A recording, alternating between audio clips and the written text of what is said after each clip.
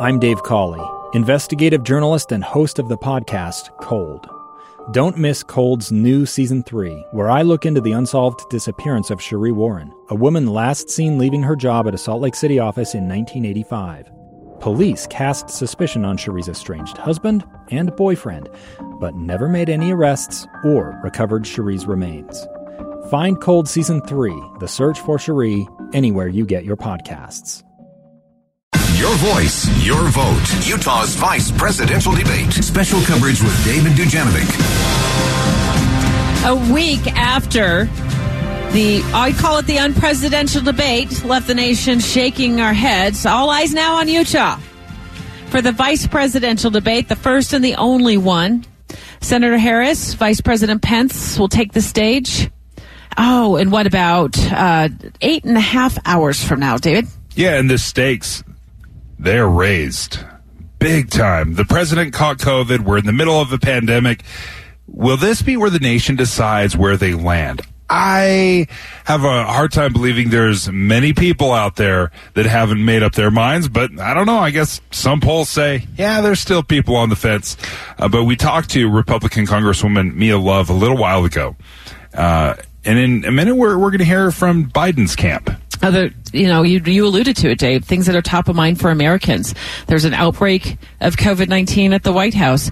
When I was thinking through that this morning, I thought, unfortunately, the Trump administration to this point is really teaching Americans how to catch COVID. With so many staffers now testing positive for COVID. We also got word this morning that several members of the Joint Chiefs of Staff are quarantining at home because there was a situation involving one of the members testing positive for COVID, and there was a meeting before they knew he was positive. So several of them quarantining at home. We've got Joe Biden leading and widening in the polls. It was a little wider this morning when I looked at CNN's poll. It was 16. He was 16 points ahead. Scott Rasmussen, a local pollster who does national polling, just releasing another poll showing Biden's lead not quite 16 points, but at 12 points. Yeah, and we'll see if the polls hold true. Sometimes these polls swing dramatically, but anyway, it's a significant lead, no question. Let's bring on Scott Howell. Of course, Utah's probably most well-known Democrat, Scott. Well, there's only like 5 of us, so Yeah. Right, exactly. You drew the short straw today and had to call into the show. No, but I saw you touring this weekend with Senator Harris around This Is the Play State Park. I also wondered if you got in a trip to Zion National Park with with her and her team because but what has she been doing the last couple of days to prep for the debate? This is a studious, dedicated woman. She is laser focused on the debate, and she has been doing debate prep for 6 to 8 hours every day. It's amazing how she's just a really studious person and laser focused on trying to make sure that she's prepared. Because Mike Pence is a good debater. His background was he did radio commentary for many, many years. At one point in time, he was referred to as the Rush on steroids, and it was kind of funny when you go back and listen to some of him. He's really got talent. He's good. So I think tonight, what you need to be looking for is how they respond to the very challenging questions and not pivot to something else. We have seen Senator Harris debate, obviously, in the Democratic primaries, and she had a few moments that were very memorable. And I would describe them as being very sharp. The criticism to the other fellow candidates, is that what you expect to see tonight, that sharp, intense Senator Harris? Dave, you really summed it up well. If you remember, she just about eviscerated Joe Biden in that one debate, and it was strong, but it was factual and it's to the point. And no, I don't think she'll be like that in terms of how she's going to come across. I do think she'll be firm. And I heard you talking to Debbie earlier to Mia about the challenge is sometimes when women are strong and how it's perceived as, they're not playing their role and all that. And I hope those days are all gone, because I think you're going to see a litigator and prosecutor who really cares about people. And that was evident when I was up at This Is the Place Monument with her. And as we were walking along that fabulous statues up there, she stopped and read every plaque. And it was interesting to me when we got to the one where the number of pioneers had died on the way out. And she said, look at all these women who've sacrificed and these men for your state and your community and all these things. And then she turned to me and she said, you know what? You guys are just a bunch of immigrants out here in Utah. And I said, yep, you're right. We are. And so she's got a really sensitive soft side, and she's really moved by the whole notion of those pioneers moving west to have the Constitution protect them on freedom of religion. So I think for her, she's got to be really spot on, but not too far over the top. And it's going to be a civil debate. I promise you that.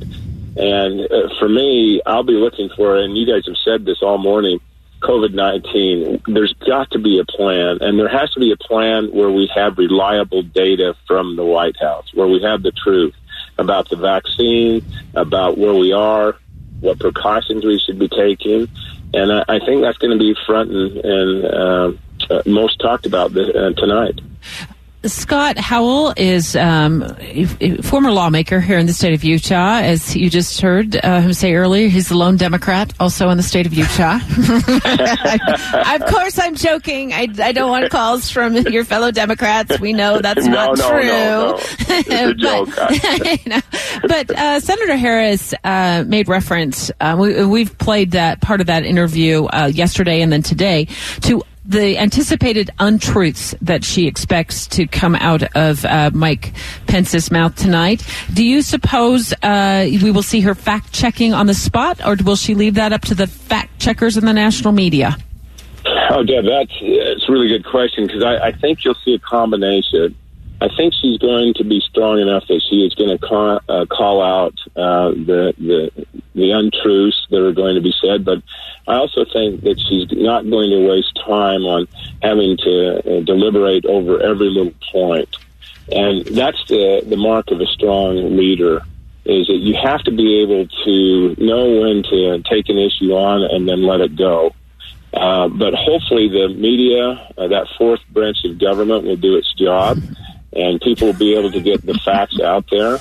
And I think I really believe it's going to just be a better debate after the disaster. I loved the professor that was on, the way he articulated what happened 2 weeks ago. But I do think that they're going to bring up the economy. I think they're going to bring up technology. I think the new Green Deal, in the Biden way of presenting that, not the OC, what she has said. So I think those are going to be issues that are going to catch the curiosity of the people that watch. And I believe that this very well could be maybe one of the last debates. And the reason I say that is if the president tests positive, continues to do that, I just don't think the VP will debate him in what we call a traditional debate. So I think there's going to be a lot of people watching, and Dave said this earlier, usually a sleeper on the VP, but this one has its own characteristics, and it has one that I think people will be making choices, because one of these two candidates, you can pretty much be assured, will be the candidate in 2024. Isn't that funny we're talking about that? But it will be the candidate for president in 2024. Scott Howell, thank you so much for joining us. Debbie, I don't know if there was anything more terrifying that Scott said than that the media is the fourth branch of government. 2 years ago, Americans watched in horror as a crisis unfolded at the Kabul airport. She was tear-gassed and beaten. Images of thousands desperate to escape Taliban oppression filled our news feeds. More than 80,000 Afghans made it to America. But the story didn't end there. It was very cold. There was no power, no heat. Who would help our newest neighbors? I'm Andrea Smartin. In Stranger Becomes Neighbor, you'll hear the stories of some remarkable refugees who left their homes and their dreams behind, only to start over from zero. Their only possession was 3 blankets. And you'll meet Americans who stepped up to help them. You want me to come when you deliver your baby. What can one person do in the face of an international disaster decades in the making? That's Stranger Becomes Neighbor. Find us at kslpodcast.com. Follow us on Apple Podcasts or anywhere else you listen.